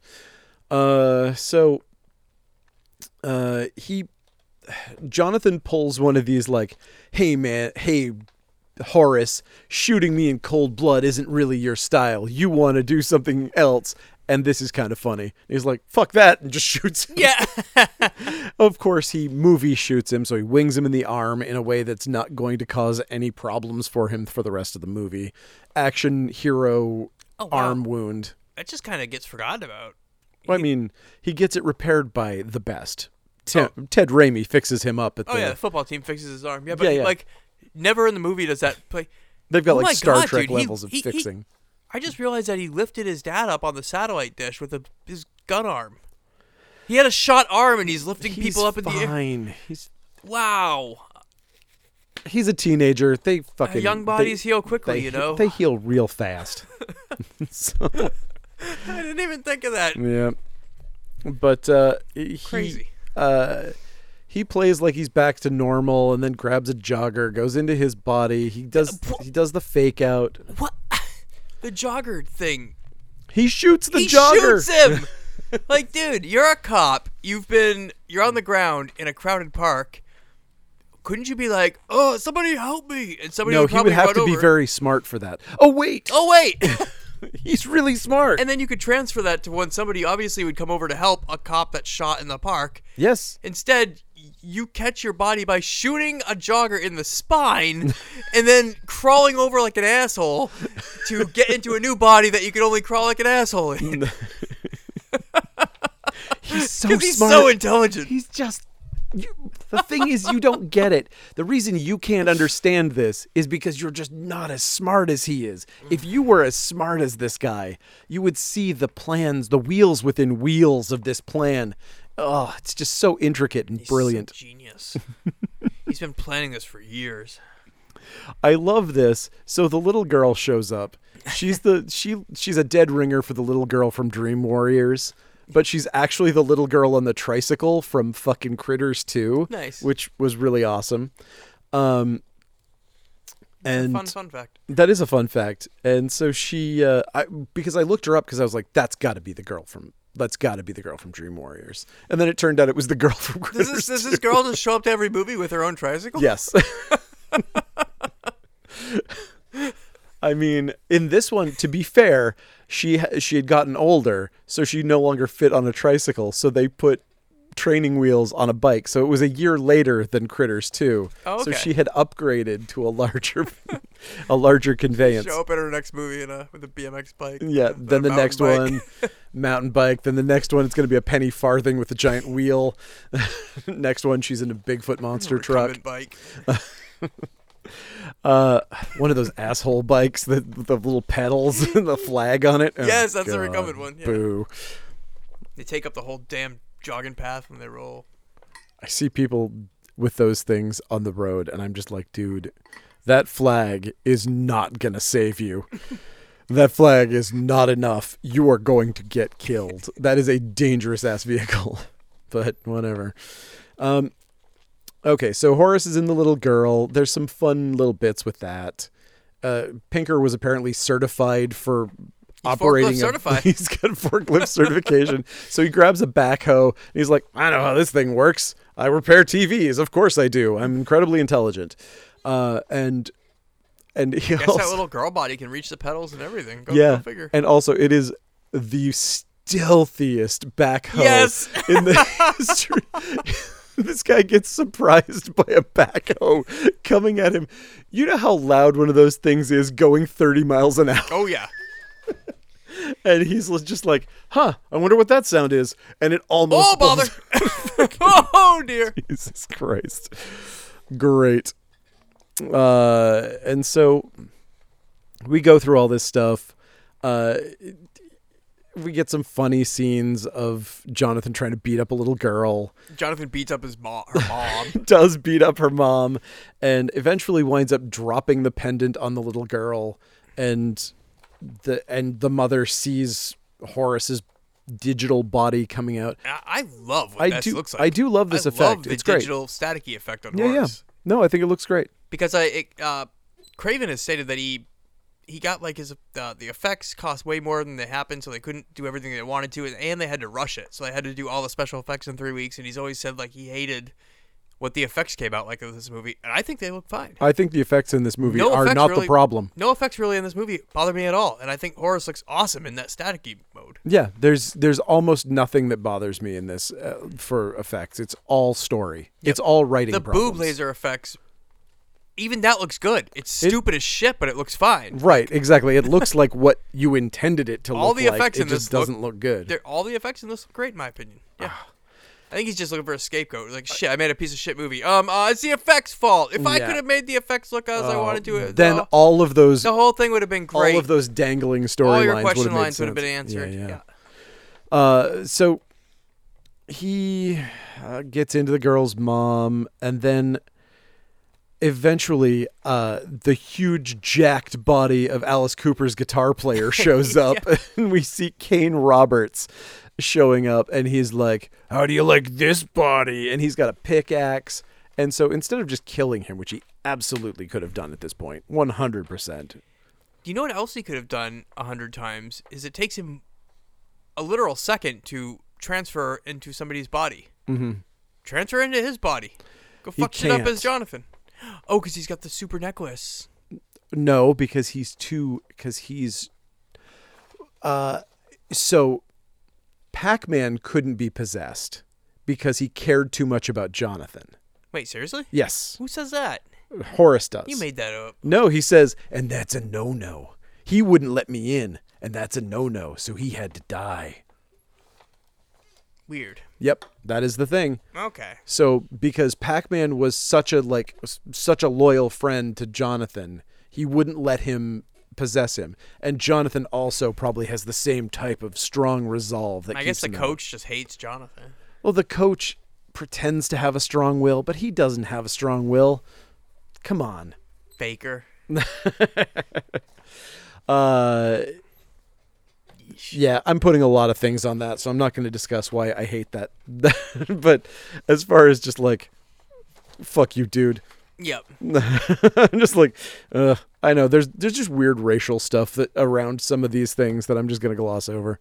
But anyway, so I don't even know what you're talking about, but I'm not gonna dig. well, I don't like the idea that it's like, oh, that a fucking black man that lived his life through America's horrors. Psh, no willpower at all. This dude, like, go fuck yourself, dude. Yeah, Pac-Man? No. This little weenie guy, he could get me out of there. But this guy who has survived this incredibly racist society is like, no willpower at all in that guy. It's like, go fuck yourself. But anyway, that's all I'm saying. Now, we have him basically. Jonathan one-shots Kane Roberts with a kick to the face. Yeah, and then just knocks him unconscious, I guess. He just hightails it. And he just takes off. After he uses his pickaxe to stab the necklace and chuck that into the lake. Yes. Kane Roberts uses his super strength to... Oh my gosh, how far did he chuck that axe? I mean, you do see Kane's steroid body. Yeah, he's huge, but regardless, like, fuck, it looks like that thing got shot out of a cannon. And it went so far into the lake, which also backs up the hilarity of him going to try to find that necklace at night, where it's like, it's not like somebody threw something off the dock and it just like went 10 feet out there. It's like, this axe went into the middle of a gigantic lake. And later we find out that he was talking about a scuba mask. Like when he's like, "Oh, you got to go back and get this stuff." I was like, "Oh, you must have a fucking you must have like a full diver. You must have a full scuba suit." Yeah. And it's like, "Oh no, you had a snorkel. You bought it at Walgreens. Like you just had an eye mask. Yeah. That's it." Dude. Those things never even seal. You always get water in there. This is not a good plan. This is not worth killing Pac-Man over. This isn't even worth killing an actual Pac-Man over. And there's your joke right there. We should have seen Ted Raimi get killed, and he should have made the when he died. Oh, totally. Come on. Now, he heads to the school to get bandaged up by Ted Raimi. He tells the story to his disbelieving coach, who is like, "I can't believe any of this. I believe you completely." Yeah, I'll show up at the lake at 10. We'll go scuba diving or bring your freaking snorkel, whatever. It's like, what I love about this guy, I wish that his change of heart had occurred in the same sentence, like they hadn't pulled up, because basically his change of heart occurs between two camera shots. There's like a oneer of him and a oneer of Jonathan, and it's just like cut back and forth. He's like, "I can't believe, what do you expect me to believe, that this thing happened and this and this and this?" "Yeah, I expect you to believe it." "Okay, I believe it." You do run really fast and play good football. I wish he had just been like, "You expect me to believe that? Well, I do. Okay, let's go." That would have also cut some of the runtime, which would be helpful. That would be super helpful. And he's like, "All right, I'm going to go to your house and I'm going to get your scuba mask." Yep. Because there's no other place in this town I can get a fucking scuba mask other than going to the scene of the crime. It is a small town. Probably things close early. It would be a lot safer to break into your local drugstore and just steal one. Yeah. And also, you're a gym. Like, really? Like, the size of that school? Like, look at that football team. No, I think they had a swim team, They had a fucking swim team. Oh, yeah. They had a swim team. He could have gotten goggles from somewhere. They didn't need to be straight up, man. I didn't even think of that. Schools have swim teams. Yeah. Real schools. Not every school have pools, though, at the thing. If you've got a football team like that. Our school had a swim team, but we didn't have a pool. They had to go somewhere else, so. Just steal it out of their lockers. They can go to the damn swim team pool. Yeah. Anyway. Okay. This doesn't matter because basically the coach gets got real fast in the middle of nothing. This is this moment where Jonathan's like, "This isn't like him. Coach is out there laughing it up with Pac-Man right now." Yeah. It's like, no, you know he got killed, you idiot. Okay, I'm just going to go in the lake. I'm going to go swim down to the 50-foot middle of the lake in the dark. In the dark. Rhino's I got to help you. And this would make sense if he was, drunk. Yes. But he's not. He's stone cold sober. And he's like, "I'm just going to go swim to the bottom of this lake and find a necklace at night." Shut up. Yeah. Jonathan goes back to the house that he could have just gone to and saved 10 minutes of dicking around. But this thing, you can't tell this story in a tight 76. There's no way. Why wouldn't Jonathan have just gone to the house and get the thing? Because he can't go back there, man. Whatever. Why can Coach go back there? Because he'll get killed.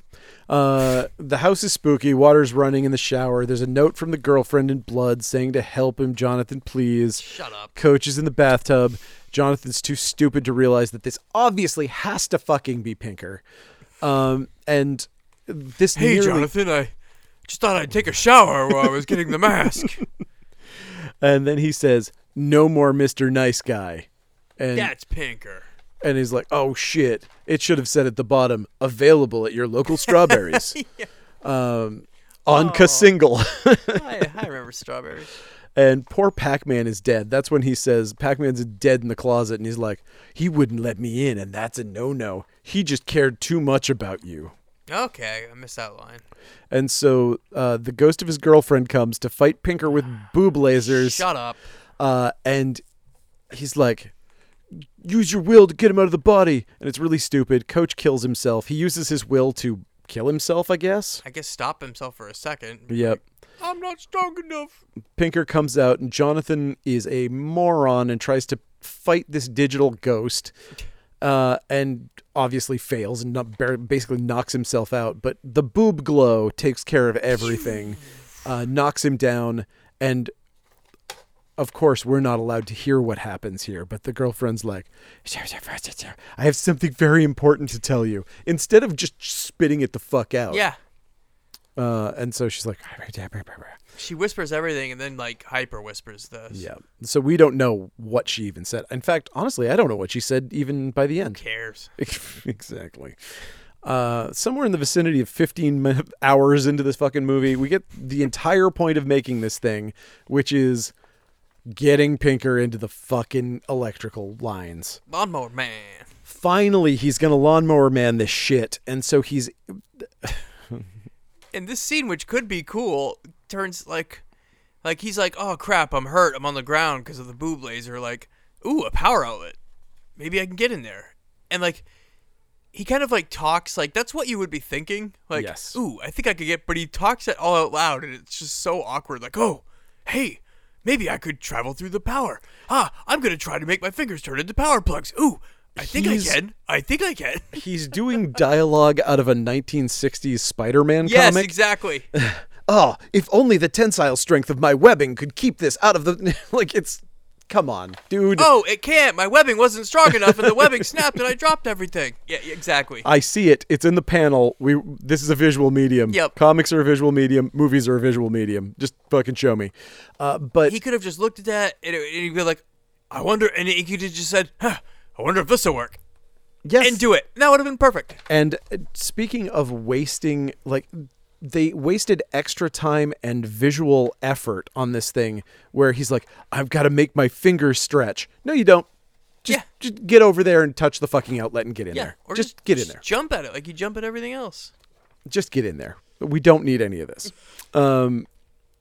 So...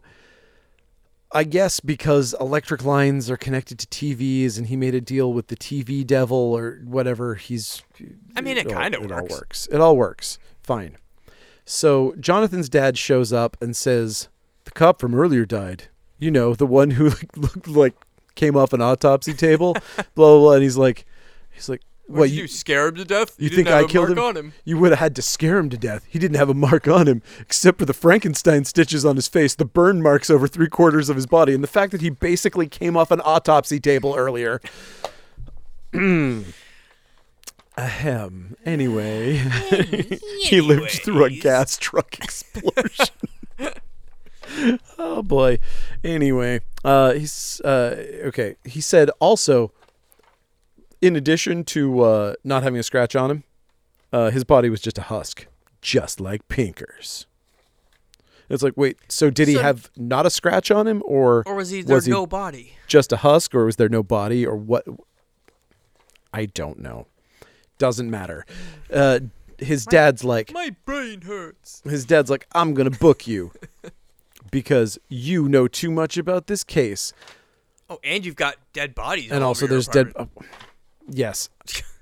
And then Dad gets shocked by a lamp after he books him.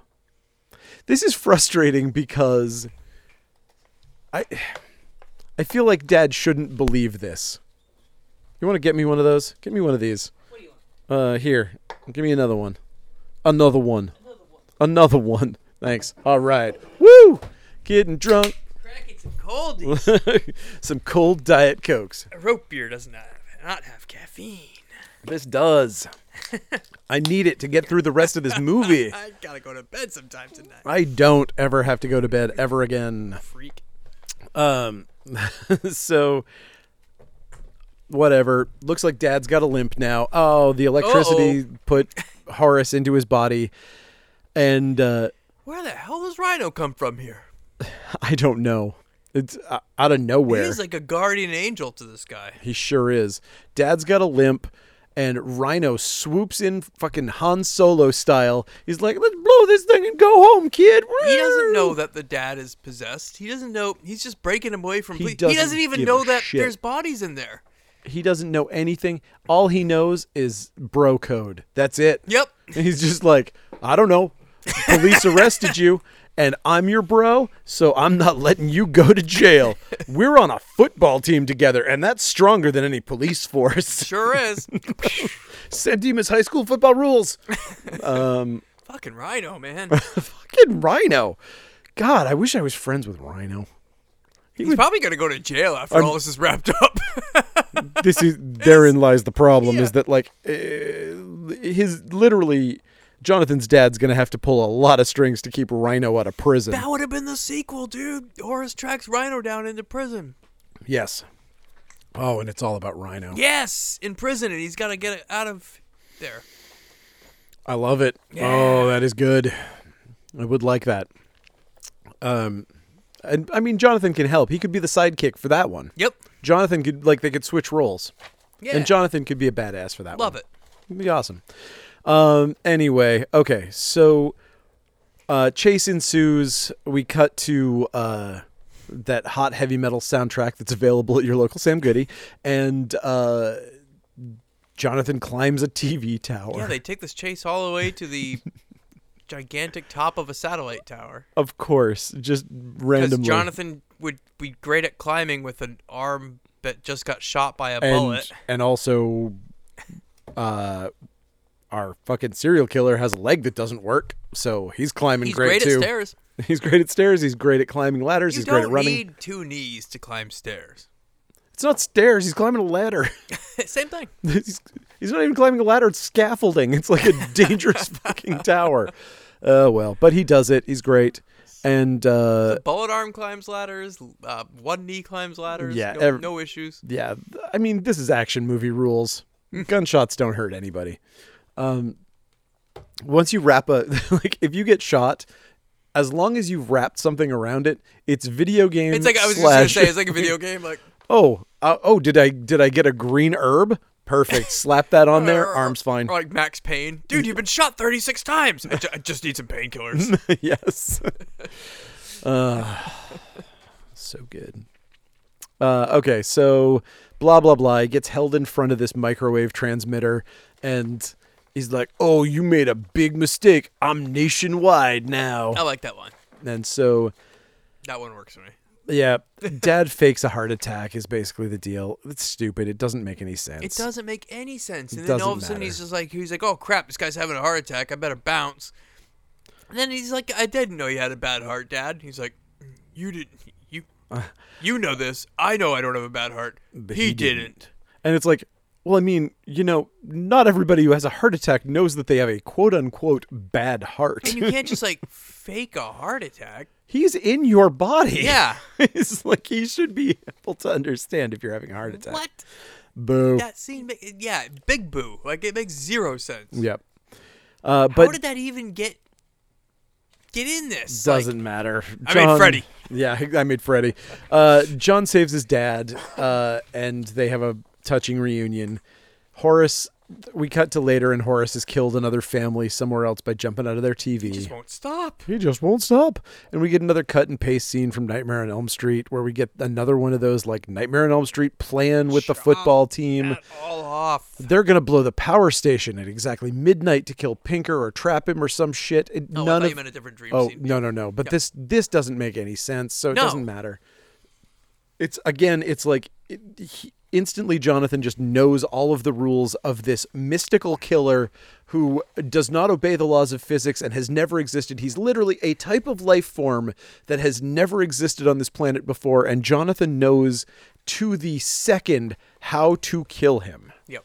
And this is the kind of thing that you need. This is why you have those people doing exposition dumps. This is why you go to someone who knows the fucking like a scientist who would have a theory. A scientist or somebody who was the person who gave him his black magic books that taught him how he does his thing. Well, he believed this and all of this. And so he believed whatever. And so these are the rules. It doesn't matter. Set up the rules so we can knock it down. Yep.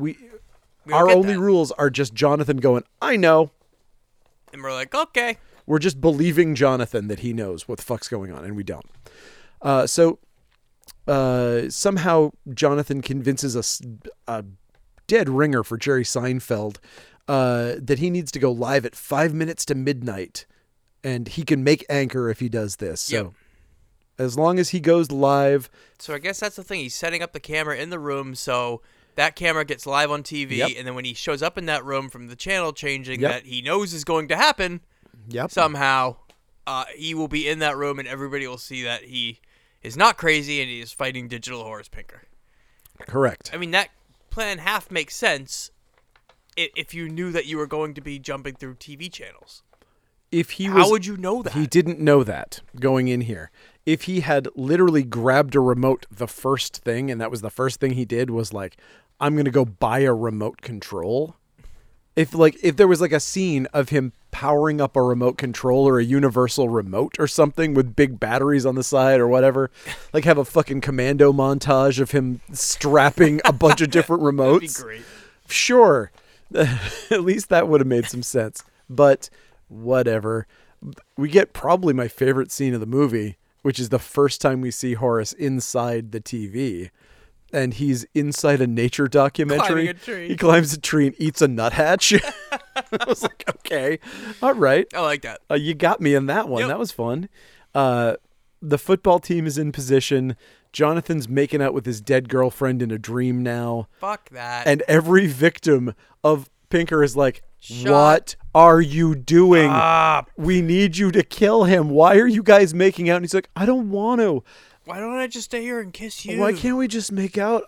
He's like, then you're going to die. Then let me die. I just want to die. It would be great.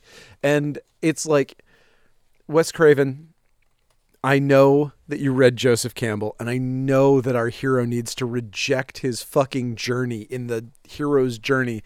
That doesn't have to be every single story. In this case, he can be single-minded because he's avenging his family and there's a serial killer after him. Just have Horace climb that tree, zap out of the TV and say, wake up, fuck, suck, and start fighting. None of this dream shit needs to happen here. I hate it. I agree. John wakes up. There's a televangelist on TV. He somehow pulled the necklace back out of his dreams because Nightmare on Elm Street. That's dumb. Now he's attacked by a sentient evil chair that gets eyes, and it's super Freddy. It's like, wait, what? So he has TV powers, so now he can turn into he can turn into a chair? But he's also got electric powers. That's why he can do the chair thing, because the chair is powered, because it's a massager chair. So he can put eyes on it. And, yes. Okay. Yep. Sure. Got it. No, I'm with you. And then his quip is maybe the best quip of the movie that doesn't make any sense. This Barca Lounger's gonna kick your ass, boy. Yeah. Which is not a funny joke. It's not even a pun. It's just like, this chair is gonna... But delivered by Mitch Pileggi, it is good enough that it made me laugh. Like, there's something about him being a sentient Barcalounger saying, this Barcalounger is going to kick your ass. Is that a brand name or a type of chair? Or? I think it's one of those, like, Band-Aid type things where it's kind of both. It was originally a type and then, like, Lazy Boy. Where it's, I was just going to say, you could say something like, I'm quite the ambitious Lazy Boy. Yeah, sure. I think they were probably paid by Barcalounger then. Whatever. I'm sure that brought him tons of business. I'm sure. We saw your chair in Shocker. We'll take 8. Do you have one that has Mitch Pileggi's eyes? God, the eyes look so funny too. It looks like Cherry. It's adorable. Yeah. Like evil Cherry. So we finally get some of the thing that we wanted out of this movie, and we've got 10 minutes left. And now fucking Horace is like, quip a second. He's like, take a ride in my Volkswagen. And like, he's got a quip for everything. And none of them are funny. And none of them are TV based. I know. Like, he should be parodying like commercial slogans and shit, you know? There was a Leave It to Beaver thing. He's a fucking murderous guy who has like sexist quips for everything, and he never made a single beaver joke. Or a cleaver joke. He's a killer with knives. The two of them together. Yeah. I'm somewhat of a beaver cleaver myself. Yeah, yes, perfect. Oh, damn, you nailed it. You know what? I give up. I give up on this movie. Thank you. It makes up for my earlier inability to make a killer name for him. Yeah, he came back strong. Okay, thank you. God, I didn't think I was going to pull it out. So Pinker jumps into the TV after the necklace sends him somewhere. Because he prays to his girlfriend. He's like, necklace, give me the magic power to jump in the TV. Shut up, just jump. Just jump. It would have been so funny if he just smashed his head into the TV and fallen down. And then I was like, dead. And the camera just lingered on him. And the credits just started rolling. He hits the TV, his neck snaps. Yeah. Roll credits. Over him just laying there. And just like cutting back to like news reports of just murders. Like Then at the end, Mitch pops his head out of the TV and goes, "You okay, bro?" Oh, God. That's money. Anyway, just the balls to assume that he's gonna jump into a TV like fucking Gumby jumping into a book is so ridiculous. But he does, and he gets in there. And blah, now blah, we get blah. the Amazon Women on the Moon thing where they fight. And it looks great. Overall, it does look wonderful. Amazing. It's so fun. Like, that should have been 90% of this movie. Yep. But it's fine. They eventually jump out into somebody's living room, which I didn't really quite understand how that works. That scene didn't work. And I couldn't tell if it was like, are they on a show or is that somebody's actual living room? Because it didn't seem like nobody acted like if that was happening. It seemed like a TV show. The woman was quipping. Like, if they had given... There should have been a laugh track. If they wanted to establish that was a Married with Children style it almost felt like slob Roseanne. family. Yeah, same thing. Yep. If that was your plan, then have a fucking laugh track. Yes. But they didn't do that. And it was just awkward because, like, they're beating up the husband and the kids are just ignoring it completely and she's just farting and being like, you can get him, I guess. Yeah, none of it made sense. It's really weird. And I guess so he grabs a remote control from her, jumps back into the TV. Power. Now he has the power. Yep. Dear Lord, we got to wrap this up. Yeah, we do. Okay, so it's he eventually manages to flip channels until he gets to that room where they've gone live. Which is neat. I like the whole concept here. If they flesh it out, like, I like the idea. And then once they get into that room, then since the news is broadcasting that camera live, they're on the TV and everybody can see him. Yep. And now he can make his big move with the TV remote. He's like, aha. Where he pauses him because all TV remotes. Because television pauses. Back in this day, it does now. It does now. But back here, no, your television could not pause. No. You were and he's like, since you bought it at the TV, Horace, you got to live by TV rules. But it's like, That's VCR remote rules, bro. Now you have to live by His the rules of brother's this the remote VCR control. killer, not him. Shit, I thought you were the VCR guy. Oh, crap. I thought you were the guy from that fucking VCR murder mystery that I rented. Nope. Okay, so he does, and this whole thing is so nothing stupid. makes sense aside from the fact that the remote wouldn't do these things. He assumes the remote works. It does, and then he reverses him and he slams him into walls. And this hurts Horace because his electrons are damaged by touching. He's an energy being. Yeah. Why does it hurt to hit a wall? Why doesn't he fly through the wall? I don't understand any of it. I wouldn't don't make care. any sense to that the fast forward would make him hit Yep. walls or back. Nope, He never none did of that. it. You're not. It didn't already happen. You're not rewinding something that happened Nope, and made it happen again. none of it. Nope. There it is. So frustrating. And then again, I made Freddy. So Jonathan refuses to give in to his urge to kill Pinker, which is his character arc, I guess, or whatever. Sure. He's like, I'm not my father's son. I learned something. I'm my own person. I don't need it. I thought he was going to be like, my father's the one that raised me. It's my father. It's, Don is my father. Yeah. And he taught me blah, blah, blah. He's like, no, fuck that guy that saved my life and raised me. He's like, no, I'm my father. That's what he said. Like, I'm my own grandpa. Fuck you. Which was like, no, my real dad's Don and he's a cop. So, yeah, I'm totally going to kill you. Yeah. So I'm shutting off my body cam. And pulling out my Glock. So he's like, oh, it's 3 minutes to midnight. Looks like your time's almost up. And then Mitch Pileggi's like, I somehow know what time it is. And I somehow, this matters?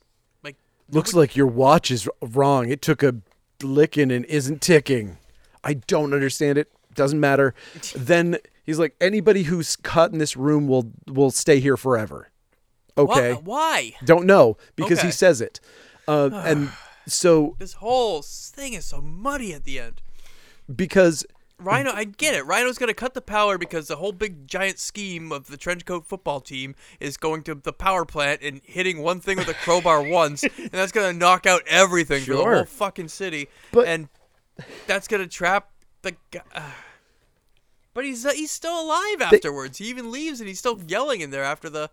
There's multiple layers of problems with this. One of the other layers of problem is the fact that this is the real world. They jumped out of the TV into the real world. Correct. So they're not in a fake world, like he said. They're not inside the television version. They didn't jump into the camera.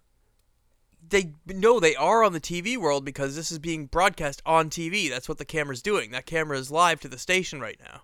Yes, but they also jumped out of the TV. So isn't there going to be an infinite recursive loop of them? Oh my gosh, man, this could be literally like when you film a television. Yeah. Shouldn't there be an infinite number of them that literally explodes the space-time continuum by making an infinite number of them pile up on the planet until all mass is basically consumed by making more of them? At this point, just let it happen. Okay, I will. Okay, sorry. So it looks like something happened, and the power goes out, and somehow that lets Pinker off the wall, and the remote control doesn't work because of that. I guess, and then what's his nuts puts his girlfriend's necklace on the camera, and then jumps into the lens, but Pinker can't follow because the necklace is on the camera blocking his... Yes, and it's a good thing that is a fragile camera because like a normal camera would hit the ground and probably be okay. Yeah. This one explodes. So, yes. For some reason. Like literally it should have fallen. The necklace should have fallen off. He should have just picked the camera up and jumped in. But nope. Yeah, he could have just he could have picked the camera up and just shook the necklace off. Shake the necklace off it. Yeah. He kicks the necklace with his foot, so it's not like he can't get near it. Good God. Shut up, movie. Shut up, movie. Okay, and so he gets out. The TV in his house is broken and on fire when he gets back to the real world. Flies out of the TV. And it explodes. Yep. and somehow Horace is in the exploded TV with the power off, and he's talking to him. He's yelling at him to come back into He's there. like, well, the second you turn on your TV, boy, I'm going to be there. I'm going to be waiting for you. And then he points the remote control that was from another world at that TV and shuts off the exploded TV with the power off. It turns the fire off. And it turns the fire off. And he wanders out into the yard and all the power's off and people are just looking at the stars. So this entire movie was just a fucking touching grass, like, metaphor for people not, hey man, you're all too obsessed with watching television. Power goes out. Cue the funniest fucking entendre song I've ever heard in my life. I am the sword and you are the stone. Okay, the sword is his dick, obviously. The stone is her vagina, which is insulting at best, and also a rough fucking metaphor. But also, it also, to me, suggests that when you pull out, then you're rightfully king of England. So that's fucking nuts. I don't know. And that's a weird metaphor. And that ends our movie. That's shocker. I don't even think I got that far in the song before to stop it. I was like, I'm done. I am the sword, you are the stone. Oof. Jesus Christ. I mean, I thought I had heard some really bad cock rock metaphors for sex. I think I am the sword and you are the stone. Really, like, I don't think you can ever make another Kiss song after that. I know it wasn't Kiss, but I think... the soundtrack album at your local CD exchange. Oh, CD exchange. I miss them. Just for you locals out there. Yeah, that's only for Portland locals. It was a place that was in the 90s in the Old Port.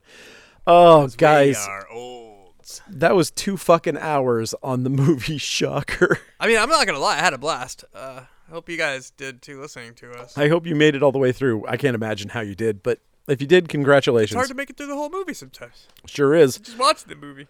Man. Yeah, man. I love this when I was a kid. Not a kid, but like I think I first saw this when I was like 14 or 15, and I thought it was awesome. And then revisiting it like 10 years later, I was like, I don't like this movie at all. And then revisiting it when you said it, it was just like, oh, okay. I did not hate this as much as I thought I was going to, but I don't like it either. Like, this movie came out in 88, right? I'm honestly not. I think it came out in 88. I feel like I saw this movie in the theater. I would have been 14. I don't know. That seems unlikely. Yep. No, I rented this on video when I was in high school. I remember checking it out. Yeah. It seems unlikely that I saw it in the theater, but it's also possible because I know I saw a couple of Friday the 13th in the theater that I absolutely should not have, including Jason Takes Manhattan, which I took a date to in middle school. Jason rides a boat. Yes, Jason in Toronto or Vancouver or wherever he is. All right, that's it. That's Shocker, man. We've got nothing else to say about this movie. We haven't we've said it all. I would have loved to see what the world would be like if this was decent and it led to a franchise. And it would be a different world. We were watching Horace Pinker 10. Oh man, I think that is a better world. We would have lost him for the X-Files because he would have been too recognizable as the most famous movie killer, Horace Pinker. But I never got to say I love his jumpsuit too. I love the orange with the checkered chest. It's great. It looks so cool. And it's so funny because like I always thought that the best part of Mitch Pileggi, like watching the X-Files, I always loved he looks like he's got that Jean-Luc Picard, like I'm a total nerd, wearing glasses, he has the horseshoe balding, so you're like, oh, he's unassuming, like a math teacher. I was shocked when I found out that he was Shocker. Like, right, exactly. But then there are those seasons of the X-Files where like later on when he's like helping them out and all that stuff, there are moments when he gets intense with somebody and you're like, oh fuck. Like he'll throw somebody up against a wall and you're like, oh right, this guy's a fucking monster. Yep. Like, cool. So yeah, love him. I love Mitch Pileggi. I want him in more stuff. And you know what else I want? I want people to shop at Coast City Comics. It's a really nice store. CoastCityComics.com. Please do it. Follow us at Coast City Comics as well. buy stuff. We've been moving things around here left and right. We got the pinball arcade set up out back. Oh yeah, come visit us. I mean, you can't buy those things online, but you can buy cool T-shirts online. You can buy so much stuff online. So much stuff's online, and we're putting more stuff up there every day. Every flippin' day, there's so much. It's basically my new job is just to list stuff on the website. So my new job is lifting heavy things. Yes. So check it out. Please do that. It's great. And we will see you next time. Follow us at Coast City Comics at Funbox Monster Podcast, and follow Matt. And I am at Matt Awkward VHS Fiend, and check out the Video Vagrants group on Facebook. And this week on YouTube every Friday we do a movie watch party, and this week we're doing Little Devils: The Birth. Oh boy! And you can check out our episode on that to find out why you shouldn't watch it. But you should watch it. You can hang out with me. I'll talk to you. I'm gonna watch it again. Okay, that's fair. All right.